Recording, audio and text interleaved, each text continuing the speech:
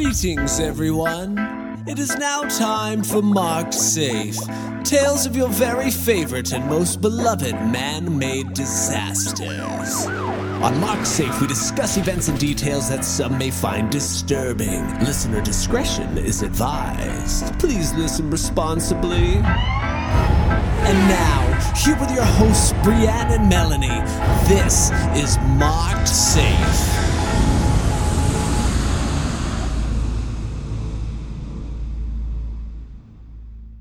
I am so sorry I rushed you into jumping into this, but I cannot fucking stand it anymore. Okay, you got so excited. You got so many ants in your pants about the animal bracket that we had to restart this. Like 4 times? Like 4 times because you couldn't get your claps together. I couldn't get my claps together. I have been very stressed out about this animal bracket. About the animal bracket. Okay, well, I want to tell you something called, it's going to be a surprise to me too, because you sent me the bracket theoretically so I could know what it was going to be, but I'm not doing it. I haven't looked at it at all because people aren't here for lukewarm animal takes. People are here for hot animal takes. You didn't look at who the matchups Nope. were? Nope. Oh, bananas. Yep. And it's going to be a surprise to you and me and everybody. Okay, well, yeah, because I've been stressed. Some of these I've guessed. But I'm sure. But listen, if you're... I feel like you guess wrong on these a lot, though. Well, stop. Okay. Because I have it all except for 2 of them. So you think you've predicted the outcome of this? I think so. Today, if today goes the way I think it is, I know who the winner is going to be. Shit. Okay. Well, I'm interested to hear if you're right. So let's get started. Well, I'm not going to tell you because I hate being wrong. But before we begin this... No, you have to. There's no honor in it if you don't. You have to. By the way, guys, if you are not in Horrible Ghouls, you better get in there. Because otherwise, White Chicken has an advantage on everybody. In case you don't know, White Chicken and White Chicken's family, full on, what is the word that you used? Campaign.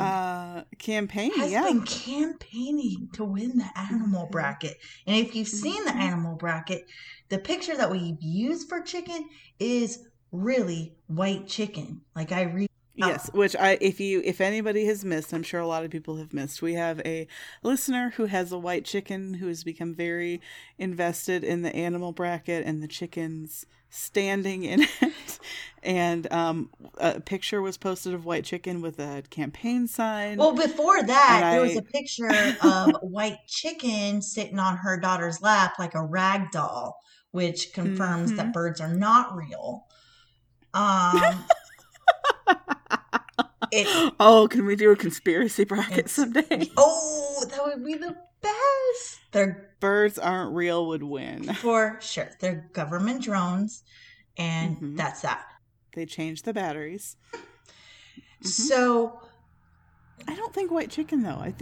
I believe in White Chicken. Oh, I don't know. But then you were like, well, White Chicken might win. I don't see anyone else campaigning. But I know we have Blobfish supporters, so so Melanie wrote a Blobfish campaign on her belly. If you're not in the group, you should be. Because you're missing a lot. I know for a fact I have seen on Instagram and on Facebook people rooting for Blobfish. Have you? I have. Is it you? It's not just me. Are you people? Your husband, Tag, he's rooting for the rhinoceros or rhinoceros, the rhino hornbill. Well, he can keep rooting. Root in one hand, spit in the other, see which fills up faster. That thing needs to get knocked out so we don't have to pronounce it anymore. Oh, don't worry. Well, okay, ready? I guess I don't know who it's matched up with. All right, let's do this. So this is the Elite 8. We're going to go down to the Final 4 after this. So, your first matchup is the Harpy Eagle against the Pangolin. Pangolin. Pangolin wins. I love pangolins. In my heart, pangolins and armadillos are still a tie. I love pangolins. I do not care for predatory. Fuck. You know, maybe there should be like a how much stuff can you pronounce test before you're allowed to start a podcast. It should be like a licensing thing.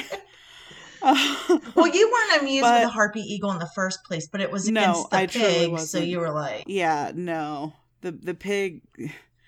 I don't know that there's anything that the pig could beat. Anything. Yeah. I don't think there is. So no, it is my pleasure to knock out the harpy eagle. Did you see that coming? I did. Okay. Because you hate armadillos too, so... Stop it. Penguin's gotta, move on a little bit further than just a harpy. Mm-hmm. Where's my merch shirt that says I'm not a white supremacist and I love armadillos? I need that, and I feel like you're the merch person. You gotta get some more listeners. You guys gotta tell your buddies, and then that way we can actually start working on the merch. Please help me clear my name. You're campaigning for yourself now. Yes, I have to. Somebody has to. All right, so your next one. Are you ready? Mm-hmm. The blanket octopus against blobfish. Blanket octopus. Fuck you, blobfish. God damn it. You knew I was going to say that. I love that octopus, which is shocking because I generally don't like octopi. I love that octopus. I hate that fish. This was easy. Give me a hard one. All right. Oh, no. What have I done? Chicken versus koala bear.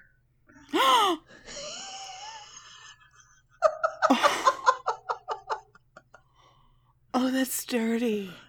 Did it line up that way, or did you do that? No, and it lined up like that. And if you were paying attention to the campaigning that White Chicken was making, they were slandering the koala bear, saying it had I guess they were. chlamydia.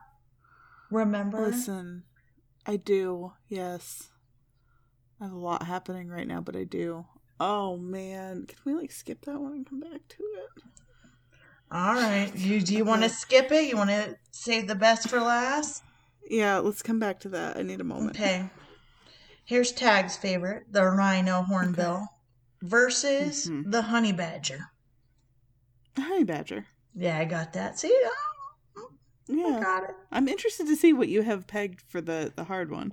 It was... Man, I should not have said give me a hard one. It was the chicken and the koala bear. This is the one I've been stressed to the max about. I'm interested to hear what your guess is. You have to tell me at the end. Oh, I will tell you.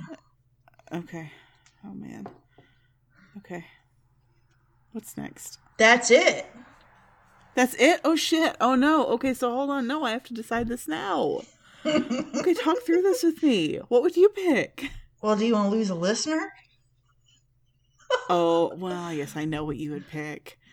But hold on, you weren't real impressed with either one. You said you've held a Dave. You were not that impressed. I've also held a chicken. Not White Chicken, but I've held many a chicken. Listen, if you've been holding White Chicken without me, we've got a problem. Oh my gosh, Michelle sent a picture of this chicken and these cocktails, and I'm like, I can only consume one of those right now, and it's not even fair.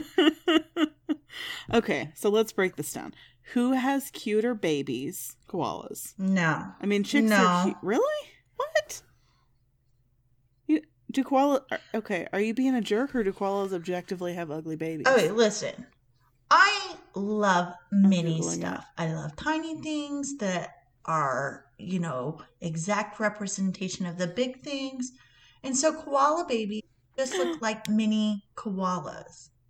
Melanie, you're full of shit. They're adorable. I didn't say they weren't adorable. I said they're boring because they look just like the adult version. It's like, it's bite size. Koalas are fun size koala bears. At least with the chicken. Kind of.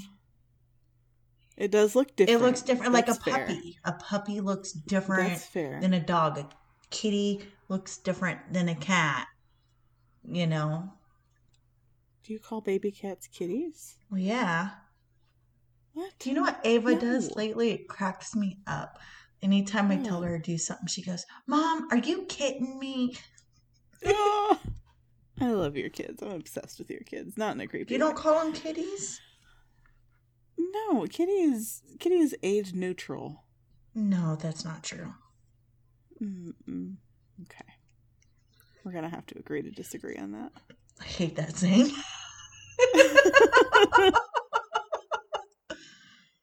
Okay. Okay, shit. Okay, here's the thing. My I gut feel is a lot telling of me koala. apologies coming on. Mm-hmm. Yeah, I do too. My gut is saying koala, but hold on. Because, like, I feel like a koala is a lot less likely to bite me than a chicken. A chicken definitely would peck me. It does not want me to pick it up. But on the other hand, chickens are one of the few animals that would do well in a bracket, regardless of whether the bracket was which is the cutest, which do I like the most, which is the best, and which is the most delicious bracket. It's a double threat. Oh, cover your ears, white chicken. She's trying to eat white you. chicken. And your children. I mean, if we really have to get into this, and also the word chicken, I love it. It's just the cutest. The word chicken is hilarious to me. It's definitely cuter than koala, word-wise. Dave. On the other hand, we have white chicken campaigning, and I feel like a dick. On the other hand, because I myself am a blanket octopus, my beloved daughter loves koalas, and I love her. Oh my god. Okay, so here's what this is going to have to come down to. You're going to flip a coin? Here it is. No, I'm not going to flip a coin. I'm going to say if I was at some kind of exotic petting zoo that just like a zoo where you could pet anything, and it's not like the usual goats and sheep's petting zoo. It's just like a wild petting zoo, and I can pet whatever I want, and there's a koala and a chicken. What am I going to pet first? I have to be honest and say it's going to be a koala. Are you sure though? Why wouldn't it be? Because you are messing me up, Melanie. Have you Googled fancy chickens before? Oh my god, we're getting into novelty chickens? Just type in fancy chicken. That's dirty. And hit images. Okay, I know. Just because I'm a dick. I'm sorry. You really are. You really are. Oh my god. Oh my god. I've seen these at the state fair, actually. Oh boy. Does this chicken have dishwashing gloves on? It sure does. No, those are T-Rex arms. Oh, the pink on the top? Yes. Okay. Someone has a tutu. You know what? This is bullshit. I didn't do shit to you, Melanie. Look at this white, like, poofy one. Do you know the one I'm talking about? Oh, yeah. It's like 4 down or so, and it's on a yellow background. Mm-hmm. It looks illegal. What does that mean? It looks like you shouldn't be able to own something like that, but I bet you can. Is it legal? I don't know. I mean, yeah, no, I bet you can. But, I mean, I don't really have any kind of inner radar from that, because I'm in Indiana where all animals are legal. Our exotic animal laws here are basically love is love. Oh, okay. I'm sorry, white chicken. I'm gonna have to pick the koala. Damn. And you know what? I think this is gonna have to be in future challenging brackets, maybe even the cryptid bracket. I think this is gonna have to be the thing, the petting zoo test. They're both in front of me, and it's $5 to pet an animal like it is at some petting zoos, and you're for real putting I've only got $5 into a petting zoo right now. Yeah, why the fuck not? Okay, some of them are scary. I don't care. I'm scary. All right, man.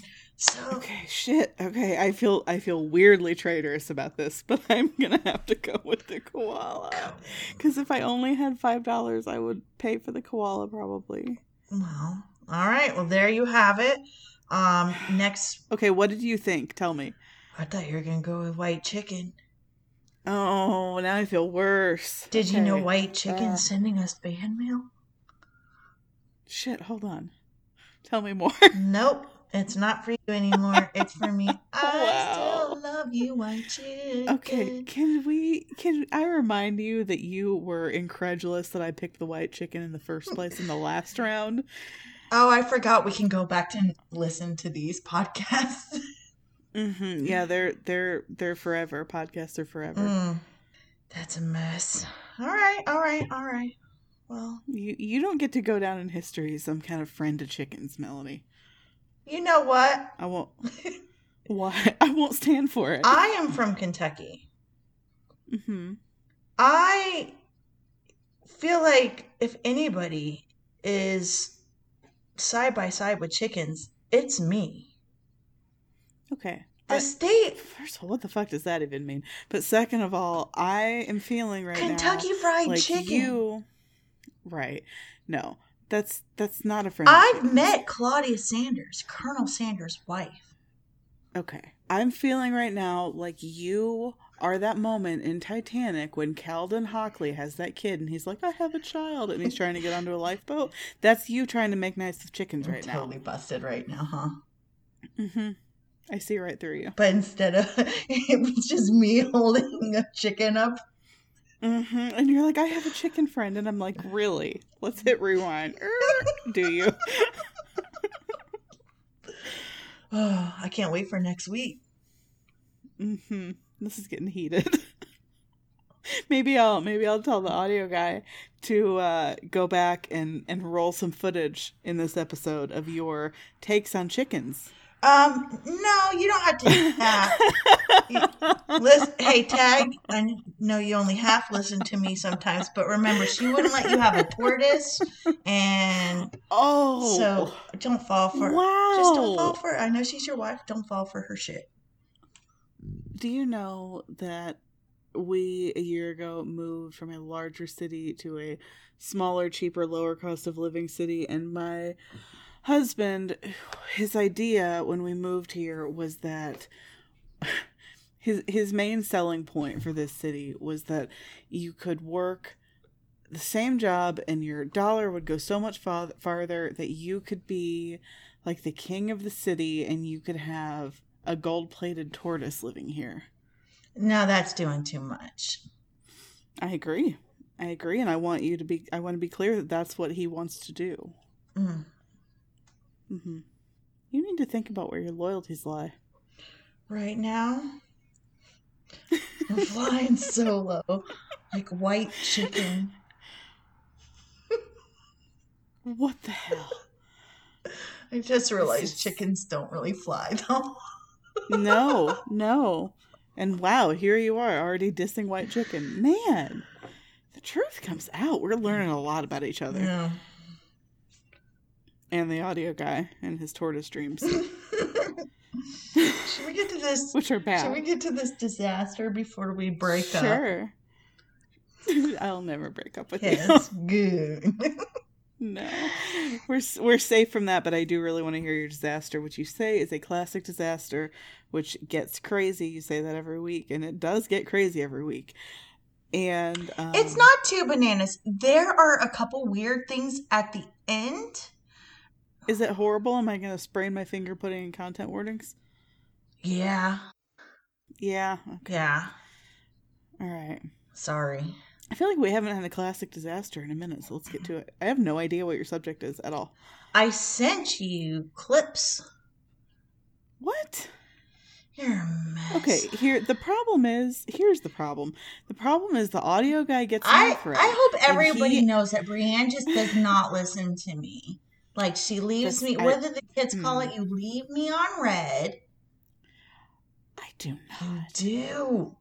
I do? I'm sorry, I shouldn't do that. No, it's all right. Well, the audio guy gets in that thread. He does. He answers it. And then I'm like, I'm not going back to read all of the audio guy's weird fox emojis.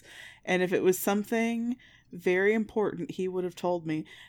Time has told me again and again that is not true. Like, you will have some major shit in the group chat and the audio guy is just sitting next to me calmly responding to it, never telling me, hey, you should probably check this, until I check a week later and you're like, hey, the biggest thing in the world's happened, and I'm like, what the fuck? It's all right. Okay. It's all right. I know you love me. I do. I really All do. right. Once I start talking about this, you'll know what it is. So today's disaster actually comes from a listener request. We get some good listener requests. I know, so good. This one actually came right after the Air Florida Flight 90 crash. I had mentioned in the episode I was looking for a bridge collapse initially.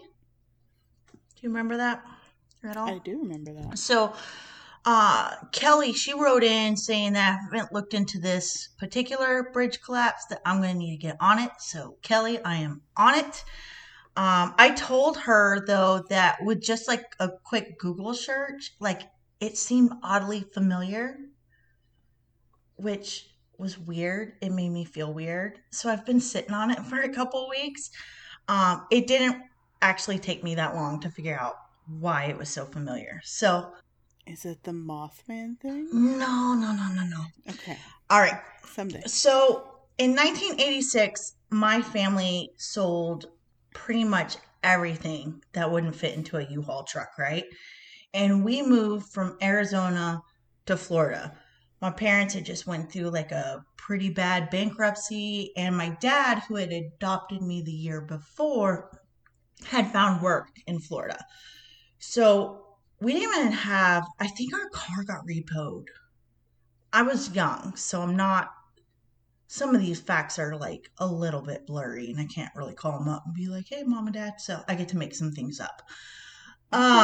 So we did not have a car. I do know for sure we didn't have a car. I just don't know what happened to it. So me and my parents and my new little brother, we like all four of us like piled up in this U-Haul, and off we went to St. Petersburg, Florida. So we lived there maybe like 5-ish or so years. The time that we were in Florida, it sucked super bad, and there was definitely like some traumatic things that happened. So I don't really think about Florida very often, just because if there's a good memory, there's usually like 5 shitty memories, and I'm like, no, thank you. I literally think the only good thing that I pulled from the state of Florida was I had this school picture. Remember I told you I was looking for some pictures? Yes. There is a picture of me with a feathered mullet, like a school picture with like a laser light backdrop. Oh my God. It is epic. Don't tell me you've sent me that, because no, you have not. No, I haven't. I don't even on hand, but I will send it to you before the night's over. Okay. But yeah, that's like my only favorite thing about Florida. Was myself. Your feathered mullet. Dude, I love that. I fucking love that. I'm going to go back and revisit some of my traumatic time-place combos, and I'm just going to rewrite the narrative that my favorite thing about it was just simply myself. It's the best. I'm about that. It is the best way to do it. And I feel like I've been able to heal from a lot of stuff where I find something silly and funny, and that's what it is. It's amazing. So, but yeah, I'll definitely send you my picture. You'll get a kick out of it. So, my grandparents, my dad that adopted me, his parents, they're from upstate New York, but they had lived in Florida for quite a bit before like we even got there. So, a year after our move in April 1987, there was a bridge opening, and it was a very, very big deal. Okay. It's huge. I really don't know how to explain it. It's just one of those things that it's like, things are massive when you're a kid, but looking at this episode and pictures, I'm like, I don't know if I could even drive over it without like swallowing a bunch of vomit today, like as a grown-up. Oh God. So with the opening of this like new crazy bridge, I specifically remember my parents and my grandparents talking about a bridge collapse with like absolutely no regard for all the little ears that were around them, which is of course very par for the course for my family. Like there's no filter. Nobody gives a shit about that stuff. And That's how you get a disaster podcast. Yes. So this bridge collapse has been like living rent free in my brain for years. And it's the one I always think about, because when I said I was looking for a bridge collapse, I said it because that's the disaster that freaks me out the most. I have major issues driving over bridges. Like it just I don't like it either. Skeeves me out. So I didn't realize until Kelly wrote in like 34 years after that conversation, like, and a disaster the same podcast later, it's the same fucking bridge. This is the bridge collapse that like I always told Cody about, because Cody when we got together, because there was like the Coronado Bridge in San Diego, but we'd talk about this and he would just be like, why are you so weird about bridges? And I'm like, there was a bridge once and it collapsed, and I went into this story and he was just like, I think he thought I was just making it up. Why would you make up a bridge collapse? I don't know. I kind of have a flair for the dramatic, I guess. Okay. So, but it's not fake. I didn't make it up. I didn't dream it up. Like, no, I believe you. So this is the bridge collapse. This is the one that fucked me up as a kid. Oh my God, I'm into it. And I'm like, is this like part of your disaster origin story? Yes, this is the disaster origin story for Melanie Cruz. Oh, this is the beginning, and I would have never revisited it if it wasn't for Kelly. So it's so cool. Okay. Is it cool, or are you traumatized? I feel a lot better after researching it. So here we go. I'm so ready. 34-year-old Sandra Louise Davis fell in love hard. So when the police officer knocked on her door inquiring about some forged checks, she knew she had a Warner boyfriend, Woodrow Triplett, that there was a warrant out for his arrest. What a name. Just wait. Using checks belonging to a retired school teacher, Woodrow had forged several of them so they could purchase some food and some booze. Sandra knew that if the police had figured out that it was Woodrow who had forged the checks, it would not be long until they also learned that she was the one that was cashing them. Sandra loaded up her 4 kids and took them to her mother's house. She trusted her mother immensely, and she knew her kids would be safe with their grandmother. She didn't tell them she was skipping town. After dropping off her children, Sandra raced to the local feed mill where Woodrow cleaned out trucks for a living. He told his boss they had to leave because there was an emergency. The pair got into the car and sped off, driving over an hour over the Florida-Georgia line before finally making it to a Greyhound bus station in Tallahassee, Florida. The couple planned to start over in Sarasota, where they would shed their old identities and become Alvin and Barbara Stone. These were the names they used to purchase their tickets for a Greyhound bus that was traveling from Chicago to Miami, making many stops in between. What do you think about those names? I think they sound like 70s disguise names. Pretty good, huh? Yeah. I wonder what mine would be. I don't think I could come up with something on the fly like that. Really? I would see you as someone who would have that ready to go. No way. Weren't we just trying to figure out our goth names the other day? Yeah. I don't know. I feel like you would be someone who would have a code name that you've had ready for years and a false identity you're ready to assume. Oh, I like my name. You have a name? I'm not telling you. Oh, damn. You might. Should I tell my bug out name on a public podcast? Oh, if you're fleeing because of what you did to White Chicken, probably not. Wow. Wow. Damn, we're going to lose a listener this week. She's been solid too. I know. I fucked up. So I've actually met one of my close friends on a Greyhound bus. Have you been on a Greyhound at all? I have not. No, not at all. I have been on a Greyhound bus a bajillion times. That seems on brand for you. I love it. My good friend that I actually met him on a trip from California to Kentucky, which is really fucking long. Really long. It was days. So plenty of time to get to know someone, right? But you 110% seem like someone who would make lasting friends on Greyhound bus trips. oh, yeah. That's the most Melanie thing I've ever heard. Kyle's the coolest. We're still super duper close. He's a crazy successful artist in LA. I've actually got to be a part of one of his shows before.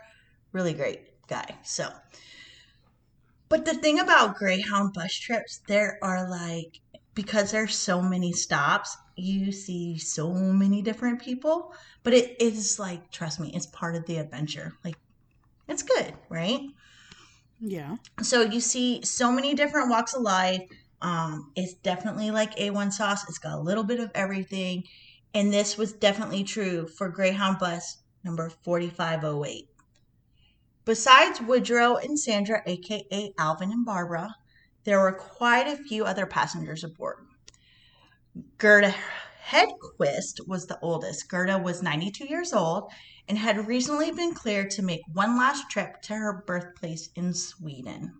Cleared by who? She can go where the fuck she wants. She's old. She's 92. She's cleared by her doctor. No. No one's clearing me for shit if I'm 92. I've lived to 92. You're not telling me what to do starting now. Oh my gosh, I love that 92-year-old energy. No, I've got my decision-making license at that point. Yeah, you've asked permission enough. Fuck you. Yeah, no one's clearing me for shit if I'm 92. I'm going with my bug-out bag and my name I'm not telling anyone. And I say I'm going to Sweden, but I'm probably not going to Sweden. Where would you go? No, I'm going where would I go? I'm 92. You're 92. I've got a fake name. I have not cleared my travel with anyone because I'm an incredibly grown-ass woman. A beach. Okay. I dig it. Just a beach. I dig it. I like it. I'd probably go somewhere warm, too. Yeah.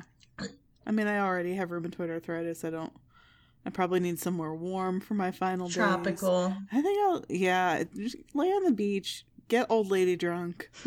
When the time comes, the waves can just take me. I love it. It sounds like quite romantic as far as I just made my plan. As far as leaving this earth is concerned. So the youngest on 4508 was 7-month-old Venetia Magera, who was traveling with her mother, Wanda. It was Mother's Day weekend, and there was big plans to visit Wanda's own mother and then throw her a surprise birthday party that following Wednesday. Wanda's husband, Charles, had taken them to the bus station with plans to meet up with them a couple days later. He kissed them both and said, quote, "Now you guys be careful. Take care." There was also a handful of students from Tuskegee Institute coming home from their exam. Okay. Why is Tuskegee coming up in every single episode we do? It's like when you buy a car and you never really paid attention to, what did you call that? Your flavor of your car, a species of your car? Car species. Car species. So it's like when you buy a new species of car and then you're driving it home and then all of a sudden you start seeing that species of car everywhere. I just bought a new species of car and I couldn't pick it out of a lineup if I saw someone else driving it because I don't know shit about car species. But so I don't know anything about species of cars. I could not pick my own car out of a lineup if I saw it. But I feel like this is like our 4th episode since you did Tuskegee, yeah. Where it has at least briefly come up. And I think there was one episode of mine where it was going to come up, but the part about it ended up not being that relevant, so I cut it. So there's like one more than you're even thinking. Yeah, it's everywhere. It's weird. I like it. Actually, I would like it better if some good stuff came out of it, other than the bad stuff that I continue to talk about. But we'll get there. Yeah. Sweet 82-year-old Marguerite Matheson was complaining to one of her apartment tenants about the shitty week she was having and decided it wasn't anything a little fun in the sun couldn't fix. She boarded Greyhound Bus 4508 and was Miami bound so she could board a cruise ship to the Bahamas. Hell yes. 38-year-old Melbourne Russell was on 4508 for the love of a different kind of sun. That spring, Mel and his wife Julie separated after 6 years of marriage. He quit his job as a forklift driver and found himself living at a Chicago hostel called the Wilson's Men's Club.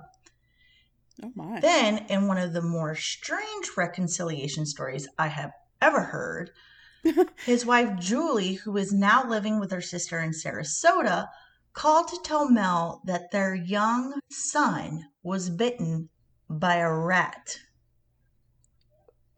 Okay. And worse, it might be rabid. Oh my God. She Was it really, or do you think she just wanted him to come over? She needed Mel to come to them right away. Okay. All the way from Plot twisteroos. to Sarasota. Wow. Yeah. Are hostels still a thing, like in America? Yeah. Really? Mm-hmm. Okay. I think more in like bigger cities. It sounds like a Pacific Northwest kind of thing. I don't think they're as safe in America as they are Oh, I'm sure they're in not. other countries. I don't know. I've been to a bunch of hostels, but can't say I would ever stay at one here in the States. My God, every time I think I've lived a wild life or life at all, I talk to you. I had a couple crazy years. No.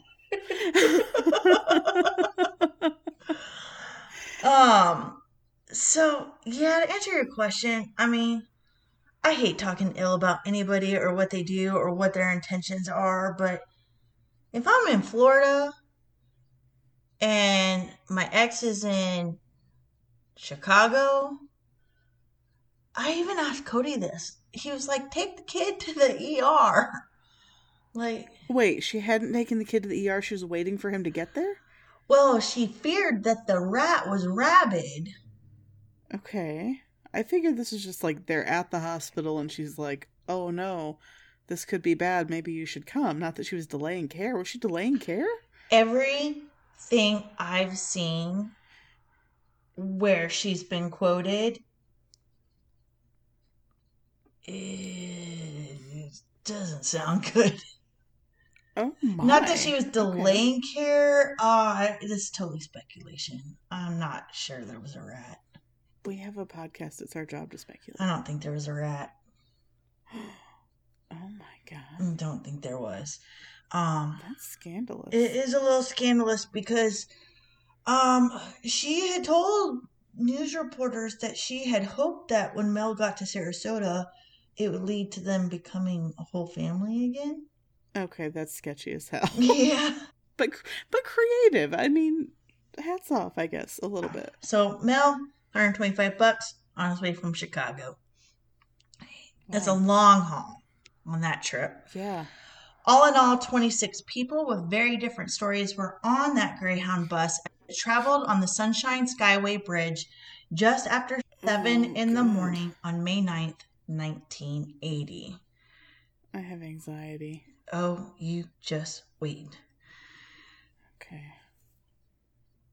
The Sunshine Skyway Bridge stretched over 4 miles across the main shipping channel of Tampa Bay. That's too many miles. With a We don't need that many miles. with a 5-degree incline, feeling much like going up a roller coaster, rising 150 feet above the water before it dropped down again. Comparison I didn't want. Stop it. Yes. No. Have you ever been on those bridges Don't where you can't see the other side? You just keep going up, up, up, up, up, up, up, up, up, up, up. I'm not actually sure that I have. Well, they're very scary. I do not recommend. I'm sure. I'm very scared just hearing about it. Yeah, it just feels like it's going off to heaven. No. Yeah. That's the way this bridge was. Like, This makes me think about that country song, Prop Me Up Beside the Jukebox, where he says, I want to go to heaven, but I don't want to go tonight. Yep, that's that sounds about right. So you got this huge bridge. It's scary. A lot of people were scared to drive on this bridge as it was. Well, I wonder why. Mm-hmm. So it's in the morning, it's super early, and all of a sudden, a microburst. Do you know what A microburst of what? It's like a sudden squall, a crazy storm that comes out of nowhere. Oh, we don't talk about squalls enough. I want to hear more about squalls. Okay. Like if this were me browsing Wikipedia at 4 a.m.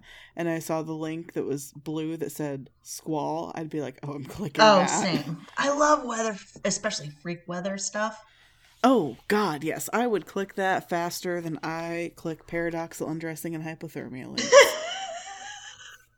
And man, I click those so fast I hurt myself. Oh, my gosh. I love it. I love it all. So this microburst happens. A thunderstorm with winds gusting at hurricane force hit the area just before 7:30 that morning. The sky opened up and rain dumped so hard that it reduced visibility to almost zero. Like you couldn't see shit. As vehicles... Stay off that bridge. You don't need to go anywhere that bad. Hey, it's 4 miles long. You're on that bridge already, buddy. Right? Mm-hmm. So as vehicles try to navigate... So, like, hold on. Okay, so you literally, like, you get on the bridge and the weather is fine and then it's not? Yep. Like, you don't even see this coming at all? That's unacceptable. That's Florida, man. So, as vehicles try to navigate the storm from above, so were the ships below. Oh, fuck. One of those ships was freighter MV Summit Venture, who was trying to make its way inbound because right now it's a huge port. There's lots of ships going in and out. You know, they got the cargo. They're doing their ship stuff, right? Mm-hmm. The pilot of the ship, John Laro, struggled with the deteriorating visibility, and he was less than a mile away from the Skyway Bridge. John did see another ship on his radar earlier, though. The Pure Oil tanker coming his direction outbound. So they're leaving the channel. Rain hammered down and John couldn't see anything, not even the bow of his ship.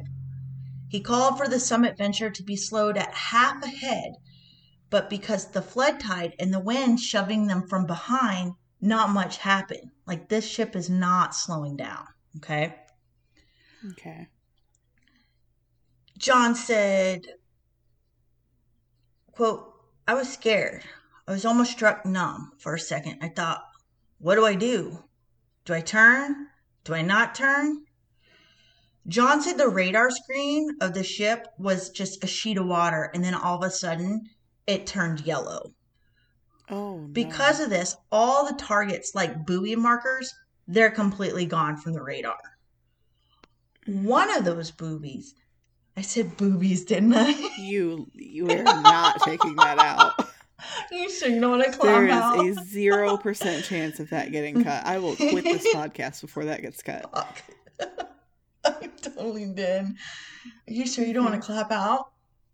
Oh, I'm 100% sure. All right.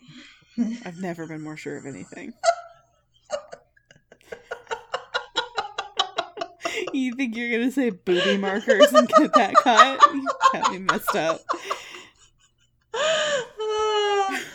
Okay. I'll pull it together. Mm-hmm. Jesus. All right. One of those buoys. Now I'm beginning to wonder how many times I have buoy in here. This is going to be a chore, I can tell. Not for the audio guy, because he's not cutting shit. So, one of the buoys, 2A, marked the gentle left turn into the channel that would have him safely pass under the Skyway Bridge. Because it's a thing. They go under the bridge. It's that high up. Okay. He had to decide fast, and his options were limited. He didn't have time to stop the ship at this point. Doing so, he figured, would cause him to lose control of the Summit Venture. And then there was that outbound pure oil tanker. He feared that if he had made a hard left turn to exit the channel, it could result in the two ships colliding and crashing into a highly explosive oil tanker. Oh my God. Not an option either, right? No. So what John didn't know was that the pure oil had also been hit with a squall on the other side of the bridge, and they immediately pulled out of the channel and anchored, just deciding to wait the storm out. But he didn't know that because he couldn't get hold of them. The radar's fucked, whatever. So pure oil had posed zero threat to Summit Venture. John's only option that he knew of left was to continue towards the Skyway Bridge, passing beneath it as initially planned. He tells the captain and I know this is a little confusing, there's captains and pilots. They're virtually the same thing. Okay? So, but he's the pilot. He's the one that's in control at this point, not the captain. So he tells the captain to order the anchors for instant release and for the lookout to keep careful watch for the buoy that marked the turning point to safely pass under the bridge, buoy 2A. Okay. Only minutes later, 2A is suddenly and without notice already upon them. And John makes a late turn. He declines the oversteer to correct for the late turn because of the wind factor. So this whole time, the wind has been pushing from behind the Summit Venture on the right side of the ship. But now, with John and the wiser, the wind had actually shifted clockwise and was pushing from behind on the left side of his ship. The Summit Venture is now off course, and nobody realizes it. Nobody. Oh, God. John orders the ship to slow ahead as he looks through his binoculars for a landmark. He can see nothing.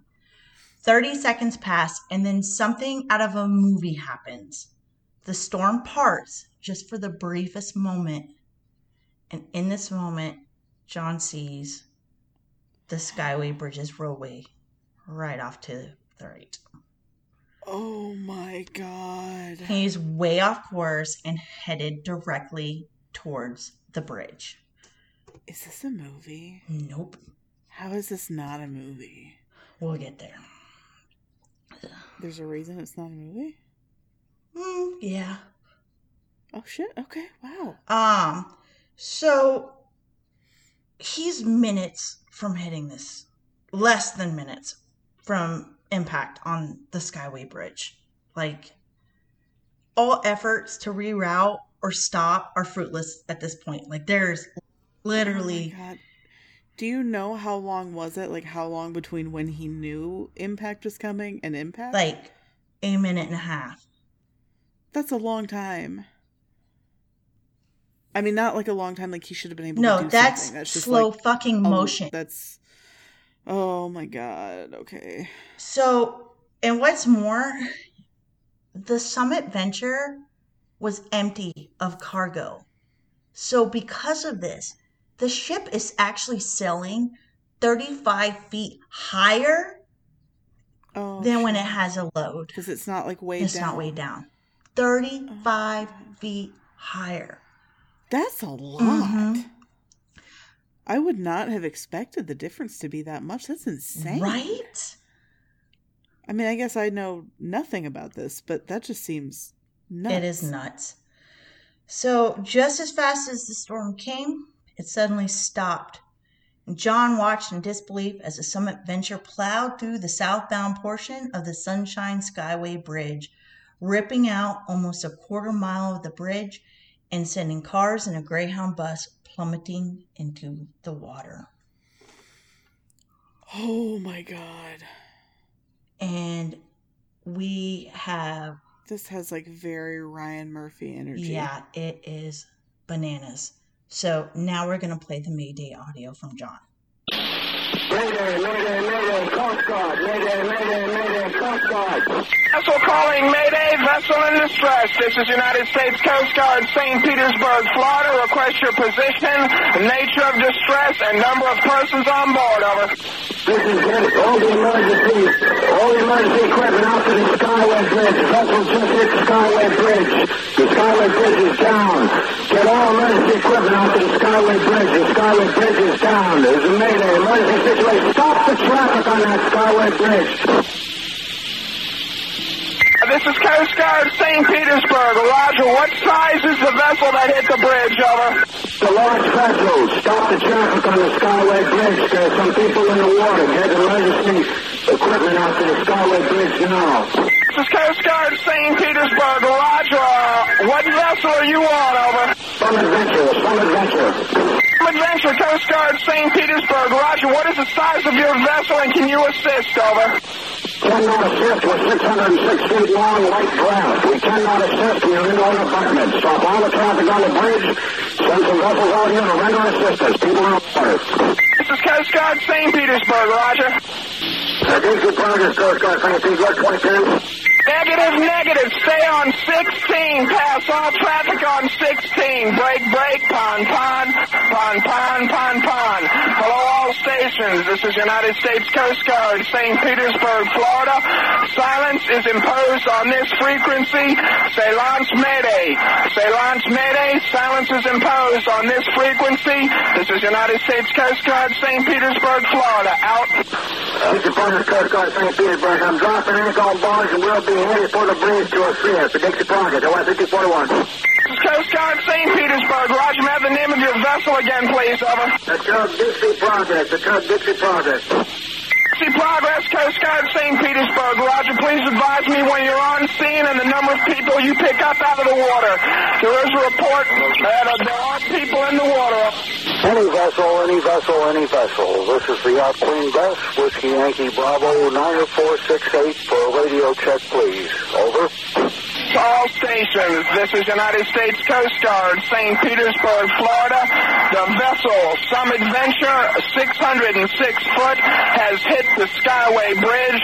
Any vessels in Tampa Bay area, Skyway vicinity, proceed and assist. There are reports of people in the water. Break. This is United States Coast Guard, St. Petersburg, Florida. Out. Coast Point, Thatcher. This is Coast Guard, St. Petersburg, over. Vessel that hit the Skyway, the vessel Some Adventure. This is Coast Guard, St. Petersburg, Channel 16, over. Some Adventure, back. Some Adventure, Coast Guard, St. Petersburg. Roger, what is your cargo, over? Your light, inbound. This is Coast Guard, St. Petersburg. Roger, where did the people come from that are in the water, over? On the bridge. This is Coast Guard, St. Petersburg. Roger, request you stand by 16. Do not shift to any other frequency. Stand by. Some Adventure, Coast Guard, St. Petersburg. Did either span of the Skyway go down into the water, over? Sir, the west span went down, west span. Roger, the whole west span, over? The west span is down in the water. That was chilling. I love that shit. I love, 911 calls, distress calls, black box Are you stuff. literally plagiarizing me? I just said that while we were left out. No. I want the world to know that you're stealing my words. Nobody knows. Now they do.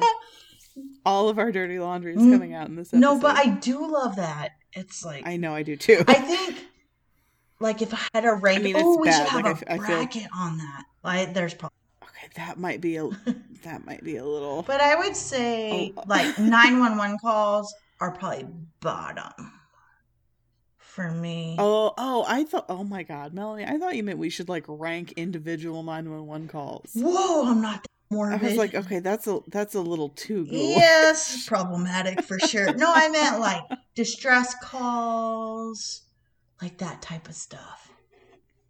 I feel like that's a bracket that may only be interesting to black us. box.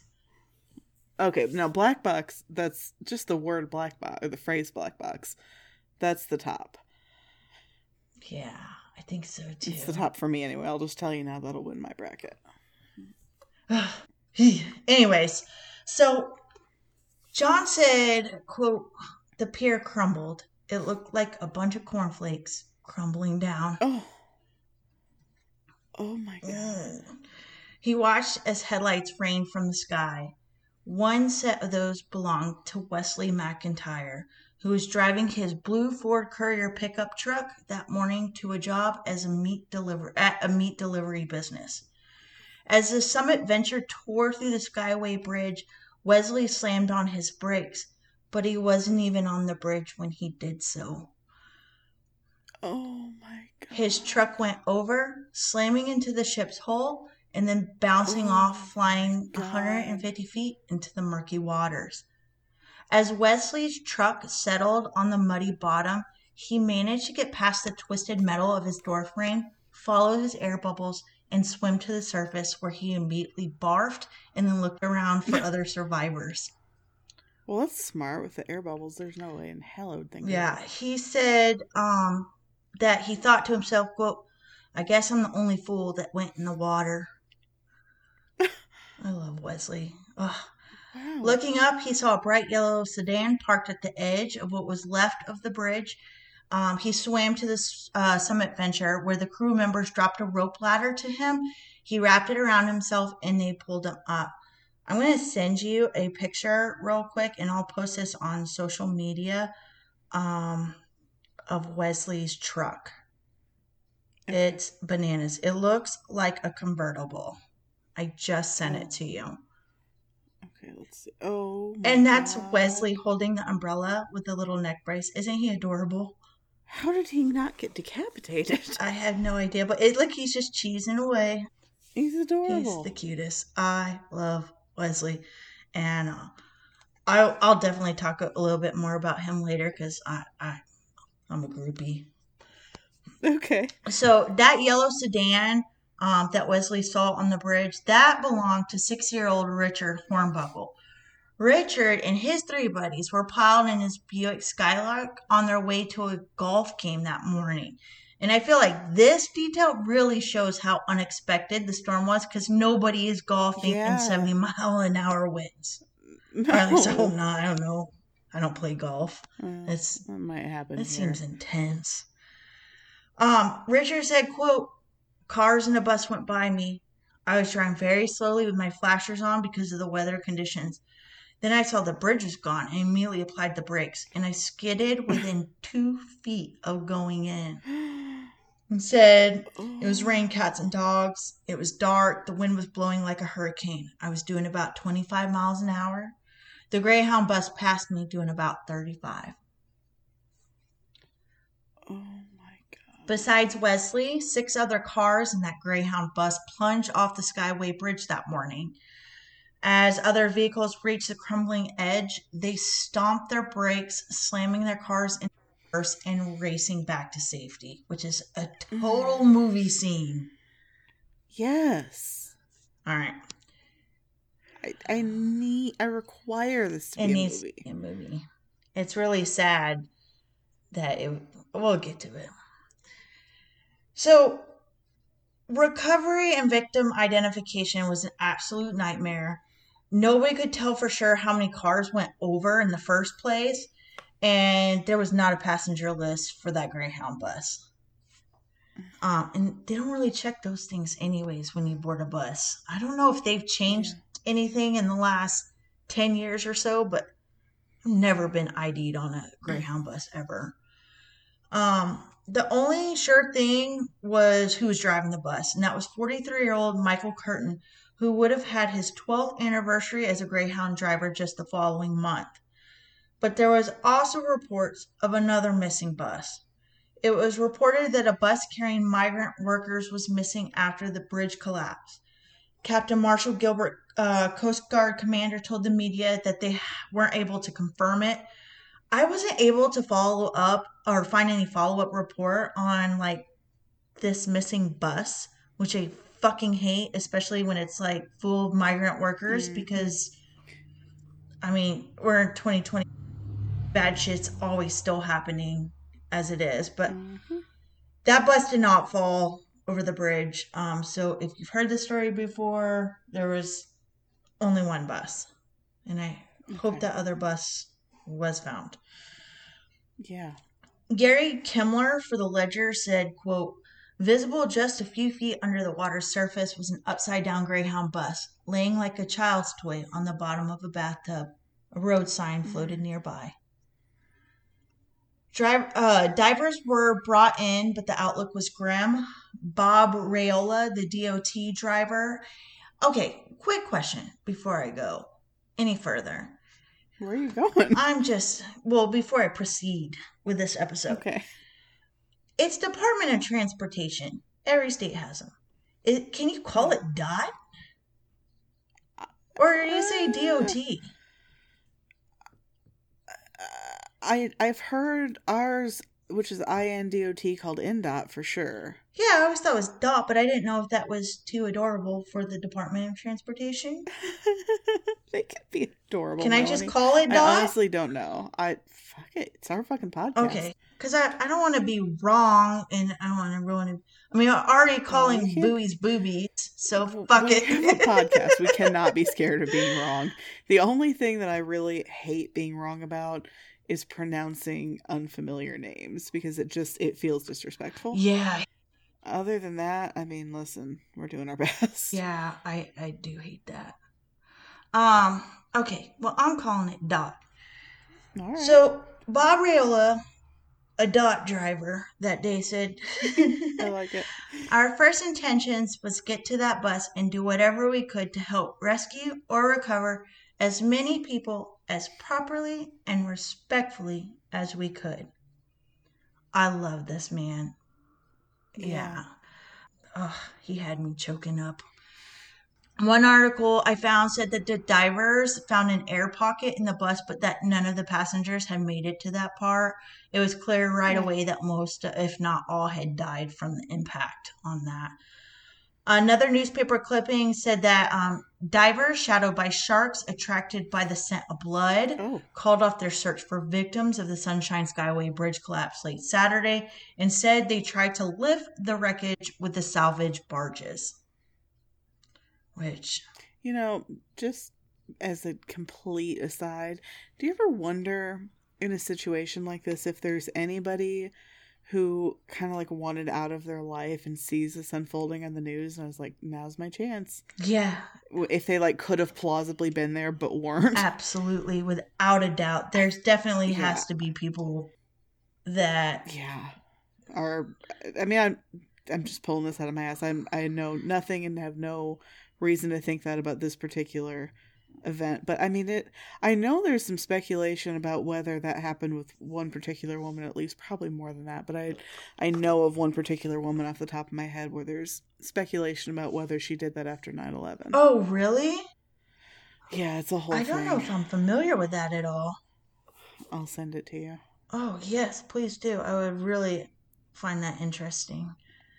Anyway, that's neither here nor there. Just when you were talking about like the difficulty of knowing who may have gone down, I was like, yeah, What if you were just? I mean, that could be a blessing for like an abused spouse or something who's looking for a way out. Yeah, because they don't have many. That's for fucking sure. Yeah. Some do, some don't. I don't want to. What's the word I'm looking for? Pigeonhole? Thank you. I don't want to pigeonhole. You're welcome. So that's basically what they did. They used salvage barges. A large steam-powered crane aboard a barge was used to pull the bus from the water. As it reached the surface, you could see the roof of the bus, and it was clean-shaven. Alan Yutt of the... That's not a phrase I wanted to hear about a bus. No, it's... I didn't know what else to call it. Yeah, no, it's just... Oh, my God. It's such an unnatural phrase for something like that. Alan Yutt of the U.S. Coast Guard said that was probably the worst part because as they were pulling the bus up and the cars, that's when the bodies started to float up. Oh, shit. Even after recovery, identifying the victims proved difficult. Some of the Tuskegee students were able to be identified because they were wearing their crimson-colored school shirts. Hillsborough County Sheriff officials, they released descriptions of some of the others to the public just in hopes that anyone would know something, come forward, to identify the victims. It said, quote, a man about 55 years old had 3 tattoos on his right arm, a peace sign, 2 intertwined hearts, and the words, born to lose Linda. 3... Wait, hold on. Born to lose Linda? Like your whole purpose was to grow up and like divorce Linda? There's no punctuation in any of the articles I found about this tattoo, but damn. Born to lose Linda. Shit. Okay. 3 of the older women had identifying jewelry. A 1976 medical class ring with the letters SEC and then DET inside. A gold ring inscribed Sanatorium Nursing Assistant -NFLD. A men's Accutron watch inscribed To Palmer, Love Marguerite. Oh. Eventually, all the victims were identified, 26 from the Greyhound bus and 9 from 6 occupied cars that went over. See, I can't get my husband any nice engraved jewelry like that because I feel like if I do, it's destined to end up. Yeah, we'll see now. Being used as a body identification. See, that's where I'm like, let's engrave everything. Yeah, every time I look at it, that's all I would think about. Like, I feel like once I got it, that's all that kind of thing is ever used for is tragic. I only have one engraved thing on my persons. My glasses. I have Mark Safe glasses. What? My glow-in-the-dark glasses that I ordered, like way back when Zenny released the glow-in-the-dark glasses, like just after Halloween. Yeah. I had them engraved Mark Safe on. What else do I not know about you? I just thought it would be cool. It is cool, but how do I not know this? It's probably in the thread somewhere. I really don't think it is. I truly feel that it is not, and oh my god. That's how much I love our podcast. I get my... Do people know that we're going to get tattoos soon? Yeah. Post-pandemic, post-baby. Mm-hmm. We're getting tattoos. We're gonna get some back alley tattoos. No, we're not going to an alley. Well, God, that's no fun. I mean, okay, you go to an alley. I'm just Melanie's getting that. I'll go to a reputable tattoo artist. You go to a back alley. We can have people vote on which is which. You're a wimp. All right. So, meanwhile, the media, they tore apart pilot John Laro. Why? Well, he and only he was quickly found guilty in the court of public opinion. He was piloting the ship. Like, somebody has to be at fault, right? I mean, no. Mm-hmm. Well, no, not really. This is Florida. They're fucking pissed. They wanted his head on a platter. No one seemed to care that warning signs of a possible catastrophe like this happening were clearly visible for years and years and years and years prior to the Skyway collapse. 2 years before the tragedy, the chief of bridge maintenance, Jack Roberts, was asked why the bridge had no strong fenders to protect it from ships. He said, quote, "How far should we go in being our brother's keeper? Should we put armor plating over our houses to protect them from flying airplanes? Shouldn't the ships themselves have some sort of backup system? They go through a lot of bridges." Sir. Sir. Okay. Wow. That's okay. That's one of the grosser things I've heard, even on this podcast. Yep. In terms of responsibility avoidance. Yeah. And why would anyone even question the need for stronger fenders for the Skyway Bridge? A ship crashing into the bridge seems like it should be a one-off, right? I mean, I'm feeling like no. This was not the case with the Sunshine Skyway Bridge. Ships were crashing into that big-ass bridge over and over and over. In fact, the bridge collapse was actually the 3rd time in 4 months that it was crashed into by a sea vessel. Shit. Mm-hmm. No way. In February, within 2 weeks of each other, 2 different ships crashed into the southbound span of the bridge. And if you think it was just a shitty year for the Sunshine Skyway Bridge, think again. In 1970, a World War II Liberty ship, quote, broke loose and rammed into the bridge. A barge smashed into it in 1972. Another barge crashed into it in 1973. In 1976, a shrimp boat skipper caught a serious case of disease and collided with the northbound side of the bridge, causing $100,000 worth of damage, which is just under $500,000 in today's money. Okay, well, that's a lot of problems. That's In 1977, a commercial fishing boat also hit the bridge. And Holy shit. It really seems like boats crashing into the Sunshine Skyway Bridge is more consistent than a working McDonald's ice cream machine.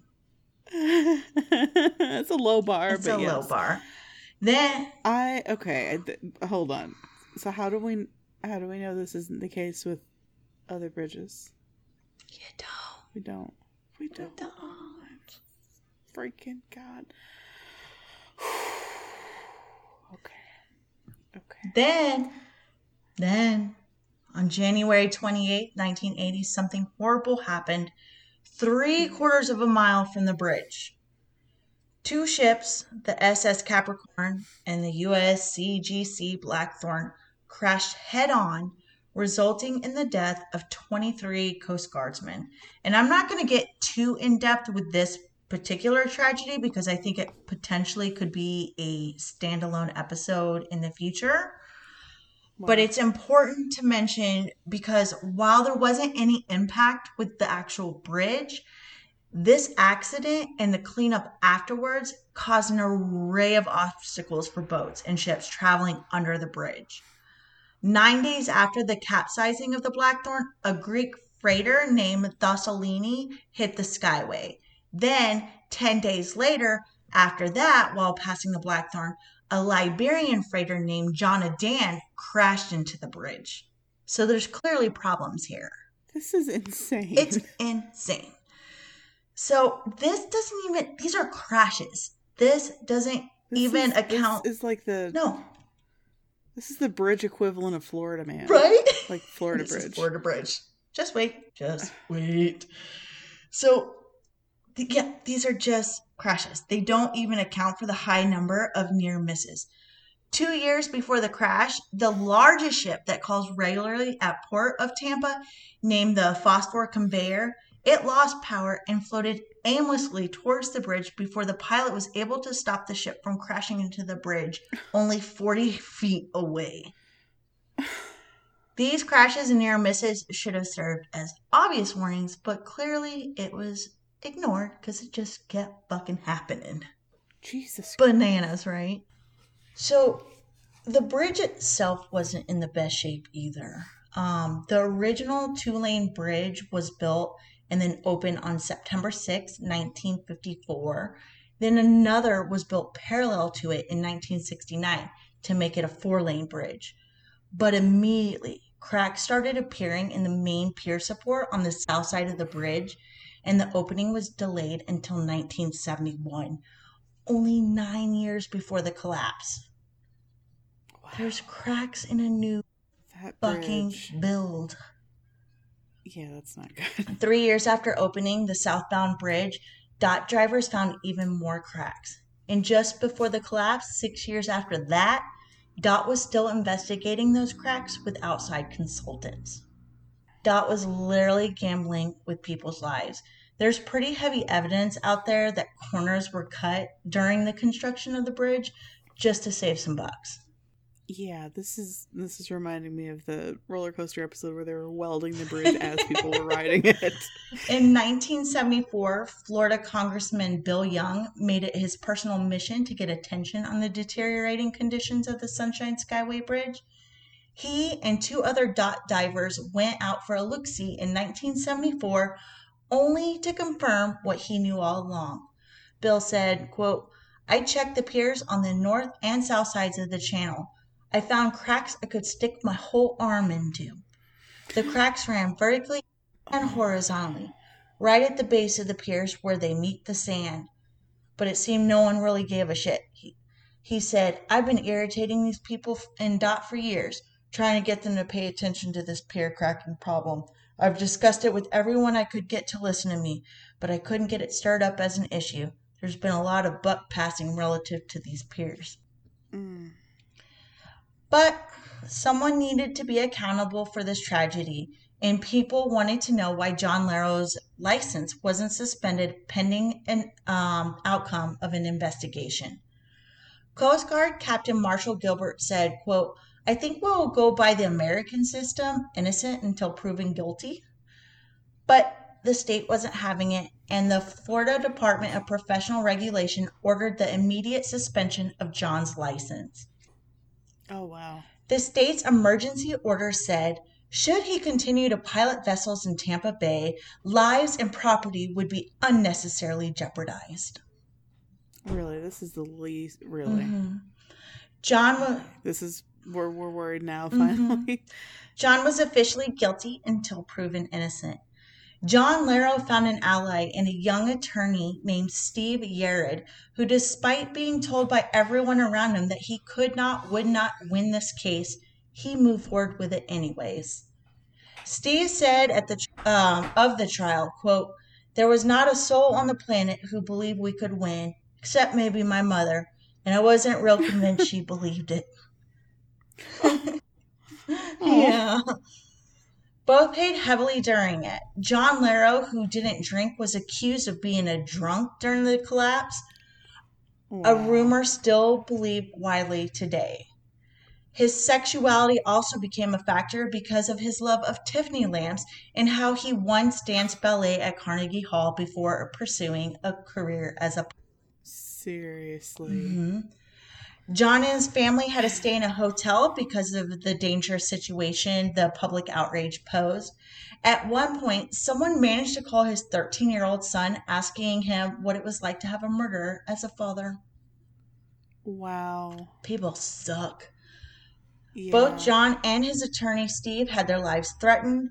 Even Steve, the attorney's dog, was victimized, which is absolutely fucking insane and disgusting to me.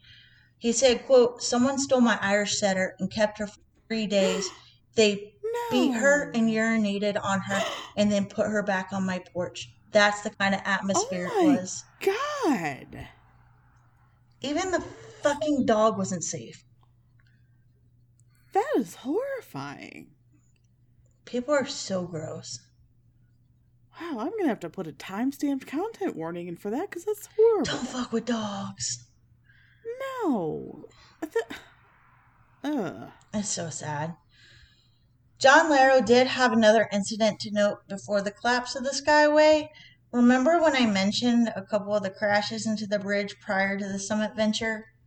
The John and Dan that struggled to pass the capsized Blackthorn a couple months earlier. John was piloting that one too. Ooh. It did not look good for him. That's a bad look. Yeah. And when the microburst happened over the Sunshine Skyway Bridge on May 9th, the National Weather Service had issued an alert that morning. But as the trial unfolded, the state's strongest evidence against John fell apart.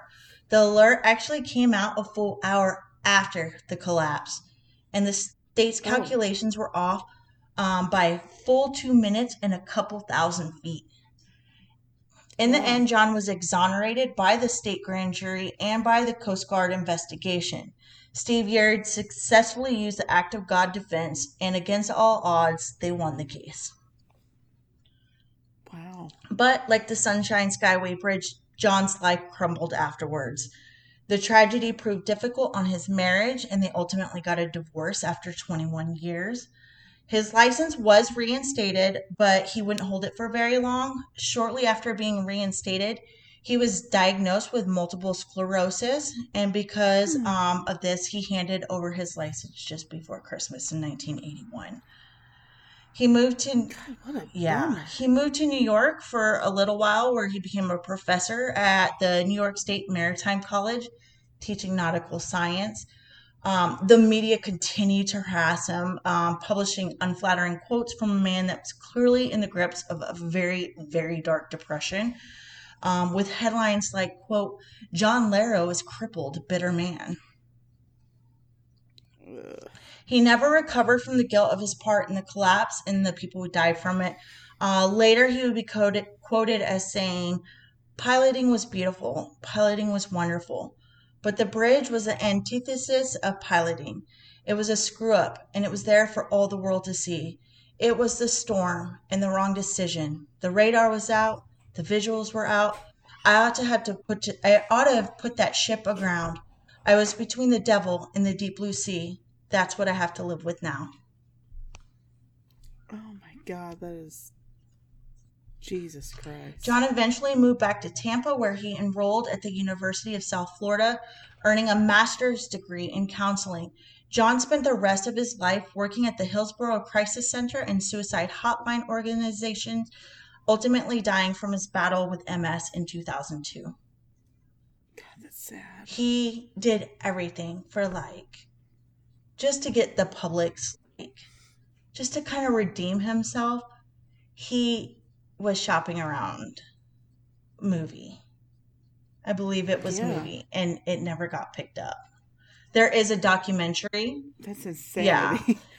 So it gets gross again. Greyhound bus driver victim Michael Curtin also had his name dragged through the mud, which is also fucking disgusting.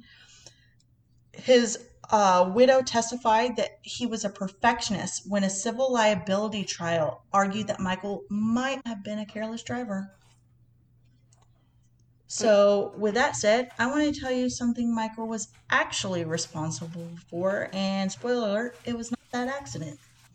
Okay. Michael unknowingly saved the lives of 2 women that day who bought tickets for bus 4508 that morning. You see, Pat White and Charlene Milton were told by Michael they could shave off an hour of their journey if they simply took another bus on the inland route instead. Quote, if that driver hadn't been interested in saving us an hour of travel time, we wouldn't be here talking about it, said Pat.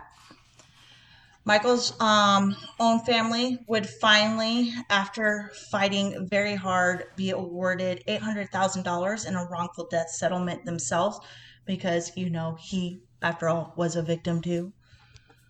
Yeah. The only survivor in the Sunshine Skyway Bridge, Wesley McIntyre, didn't really get a fair shake when it came to the settlements. He was eventually awarded $175,000, but after legal fees, medical expenses, and psychiatric counseling, he was only left with about $75,000.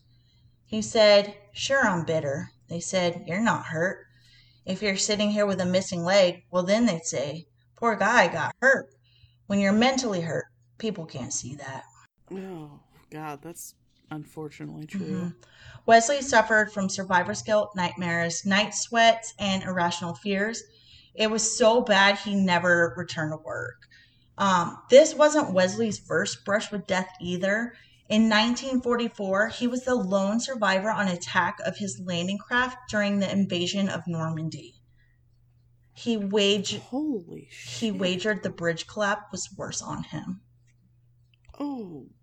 He did return with his wife to the Summit Venture to meet the crew that cared for him while the NTSB and the Coast Guard were doing their investigations. Because of the majority of the crew were Chinese, they, quote, delivered a homemade cake with thanks written in both Mandarin and English. Oh. That's not an 80s thing to do, and I fucking love it. Not at all. Oh. Wesley also appeared. This is a pop culture reference that I think you might get. Okay. I feel on the spot now. You can say no. You don't have to. Okay.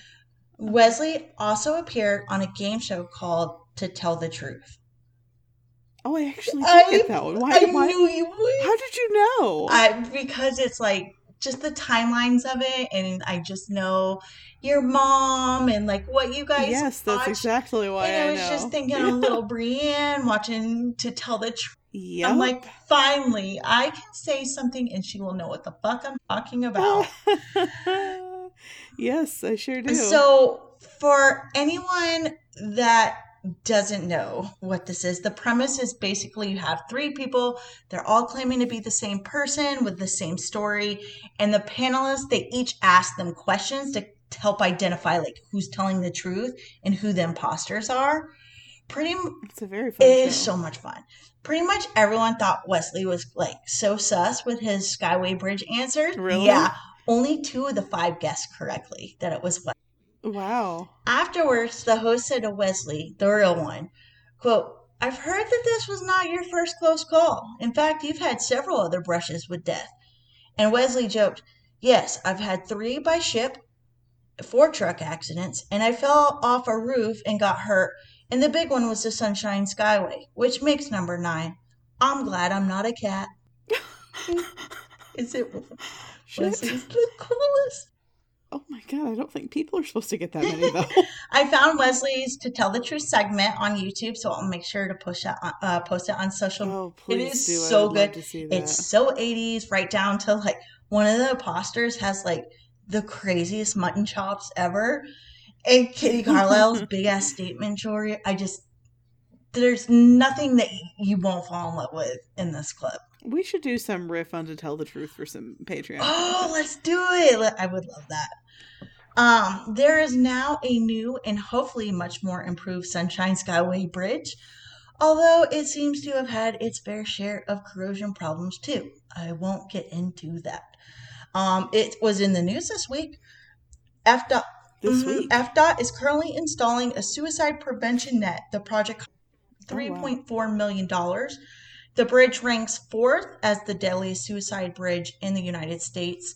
The net will supplement the already installed 6 crisis hotline phones at the center span of the bridge, cameras, pedestrian and stop vehicle detectors. Wow. It's bananas. That I knew, and I just wanted to mention it because Lara works so much with the crisis center, so I think it's like important to mention. Like, yeah, the phones on the bridge. I think I have heard that before, but that detail is just crazy to me every time. Yeah. I just love that kind of outside the box thinking, and it's just like, here is this problem. What can we do to fix it that is outside of the normal range? I was looking at it, and it looks like it has like saved some lives. Yeah. Like people have used them, which I think is extraordinary. Yeah, absolutely. Demo of the old bridge commenced in the early 90s. Approximately 9,000 tons of steel and 8 deck trusses and 4 approach through trusses and towers were demolished from the old bridge. There's a controlled demo compilation of this video, and it is so satisfying to watch. It is like, I don't know, it would be like the demolition version of like a fireworks show. Oh, I need to see that. I'll post that one too. It's so good. There's one point where they're doing like the piles, or that holds the bridge up, but it's in order and it looks like dominoes. It's just like boom, boom, boom, boom, boom, boom. Oh, that's cool. It was really cool. So yeah, I'll post that. The ends of the bridge were actually saved and converted into fishing piers, where they are currently experiencing a disaster of a different sort. Oh god, what? It's bad. What is The it? South Skyway Fishing Pier has been nicknamed Pelican Death Row, where there have been reports of at least 16 scalped pelicans, most seeming to have been scalped with a precision instrument. What? Which means somebody is doing this to these birds? Like, they're not dying. Like, they're scalping them, and their birds are surviving this, just flying around scalped. Okay, I'm going to tell myself this is part of the birds aren't real thing, and maybe the battery change didn't go as planned. Yeah. It's... Because I hate that. I don't know. I told Cody that, and he was like, oh, serial killer. I mean, yeah. That's... That's just weird. It's just one more thing that Horrible, proves but to also me just that weird. Florida's fucking weird. Stop scalping pelicans. Whoever's doing it, stop it. Shit you shouldn't have to No. say. Shit you shouldn't have to say. To wrap it up, I want to mention that I did pull a lot of this information for this episode from newspaper clippings on the skywaydisaster.com website. They have a lot of stuff on there. It's really good.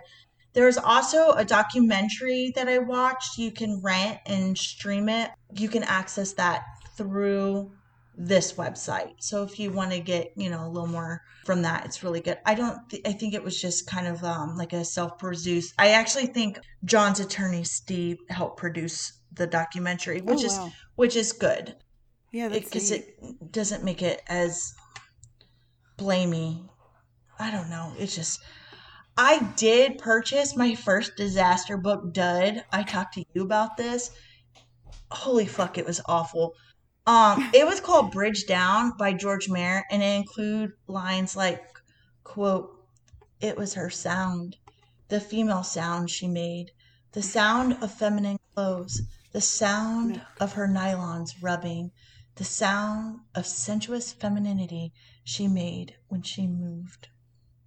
Oh.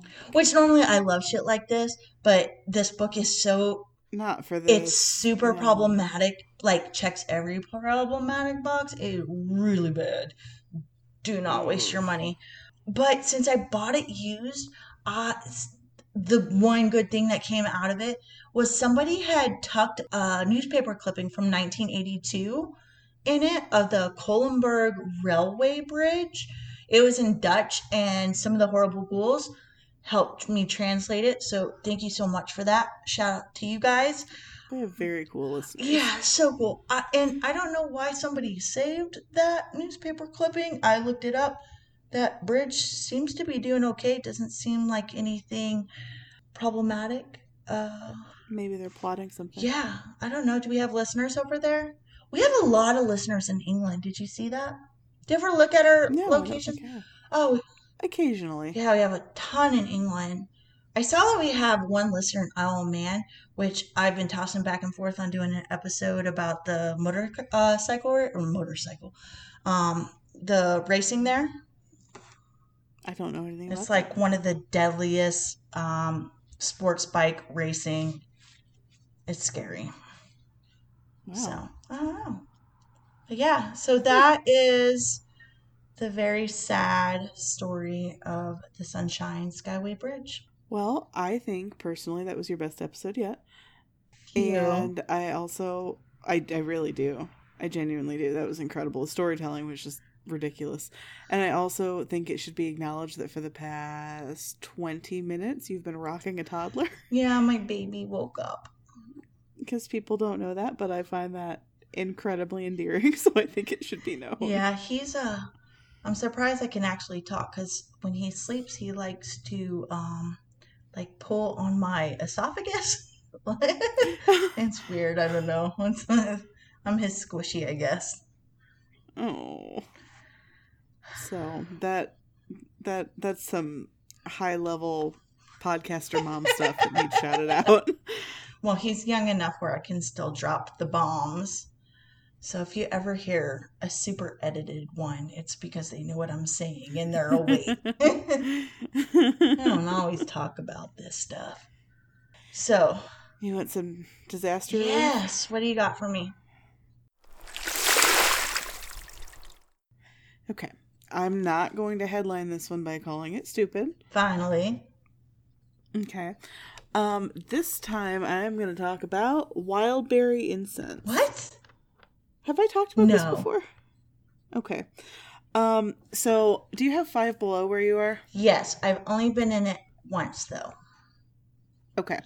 Their incense is second to none. Really? It is. Oh my God. It's just good. It smells so good. It's a little bit, I mean, I wouldn't say it's expensive, but you can get cheaper incense for sure. And I always go there and I always stock up, but when COVID was at its peak and Five Below was closed, I was jonesing real bad. And I looked up whether I could order directly from the manufacturer. I'm like Googling Five Below incense to find out where the hell they get it. And I found that they get it from Wildberry Incense, and you actually can order it directly. You don't have to order it in like insane quantities at all. Oh, You can that's order the it in best normal one that amounts. happens too. So they have wonderful flavors. They have one that's called baking brownies. And it genuinely smells like baking brownies. And they have one that's melon, and it genuinely smells like honeydew. And they have Fizzy Pop, which is just a yummy, delicious light flavor. Wizard smells like wonderful men's cologne. Ooh. Yeah, it's just so good. The smells are so good, and I'm really picky about incense. So I just ordered a bunch of incense from Wildberry Incense. I've ordered directly from them before, but I just did because now I have a new kiddo who is as incense obsessed as I am. So I ordered a whole bunch for us to split, and I tried a bunch of new flavors. What's your go-to Oh normally? man, Like, as far as yeah, smells? I tend to gravitate towards like more like masculine, like earthy smells. I'm kind of a sucker for an incense that smells like something. That which makes is that weird, makes but, sense. like, I get such a kick out of being like, oh my god, and it really smells like baking brownies. I don't know what my deal is, but I just like anything that has a particular scent. I don't tend to like musk. I don't tend to like floral. They do have one called Fresh Rain that makes me want to fucking die. I hate it. It gives me an instant headache. It smells like old lady perfume. I hate it. I absolutely hate it. But everything else that I've ever tried has been Solid. incredible. Yeah, like better than solid. It's so good. The prices aren't bad. It's a little bit cheaper when you order it directly from the manufacturer. I mean, not a ton because you're not like truly buying it wholesale, but it's a little bit cheaper. But they have more flavors when you can order it from there. Because, they only... The stores have a really good assortment, but you can get like any flavor from the website. And they do have other things. I think they have wax melts and stuff I've never actually ordered. Because I get carried away with the incense and then I can't add anything else. No, I love a good incense. So, yeah, well, run, don't walk to Wildberry Incense. What do you have? I got 2 tonight. Okay. So, my first one, as you guys can tell, after the past, I don't know, several episodes, I have been a total crybaby lately. So I've been trying to find a way to just kind of chill out my hormones, I guess. I don't know, like... I think it's called birth. I know, but we're not there yet. No. So I had an ad pop up, an Amazon ad, and I was like, holy shit, this is it. So there's this game that I used to play when I was little. I'm sure everybody is very familiar with it. It's called Waterfall. And it's basically... Nope. Yes, I guarantee you'll know what this is. I guarantee you have to know what this is. Okay, I mean, you were right about to tell the truth, so maybe. Okay, look, no. I'm going to send you a picture, and you tell me you don't know what this is. Okay. Okay, I'm sending it. You may be shocked. If It's you've possible never I played don't. this game, actually, I have a piece of paper behind it that it's normally clear, but you can add games to it. Did I send it to you? I did not. Okay. Technology is hard. So it's called Waterfall, and you just fill it up with water. It's got little balls in it, and you push a little button, and it just pushes the little balls into little cubbies. Okay, yes, I have played See, that. told you. It's like an Yes. old school, like, road trip game, right? Like Yeah, if you're going yeah. over the I'm not Skyway convinced Bridge. that it has like a... Oh, God. No, you're going to encounter Waterfall in a different way then. But it's so calming, and it came with like 6 little like laminated games to where like pinball Ooh. and basketball, Space Aliens, which is my favorite. And it's just super because it's like normally I would just go on my phone and like mindlessly scroll, but this is nice because it's like I don't know, it's just so relaxing. That's very zen, and I'm here for it. I'm into it. So, and my second one is I love white chicken. All right, this is the end of the podcast. Sweet dreams or no dreams. Bye.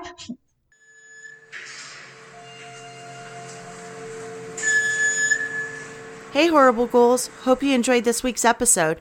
If you would like to share your personal MarkSafe moment, you can send it to us at marksafepodcast@gmail.com. Please give our podcast a rate, review, and subscribe, and tell your buddies about us too. That goes a long way.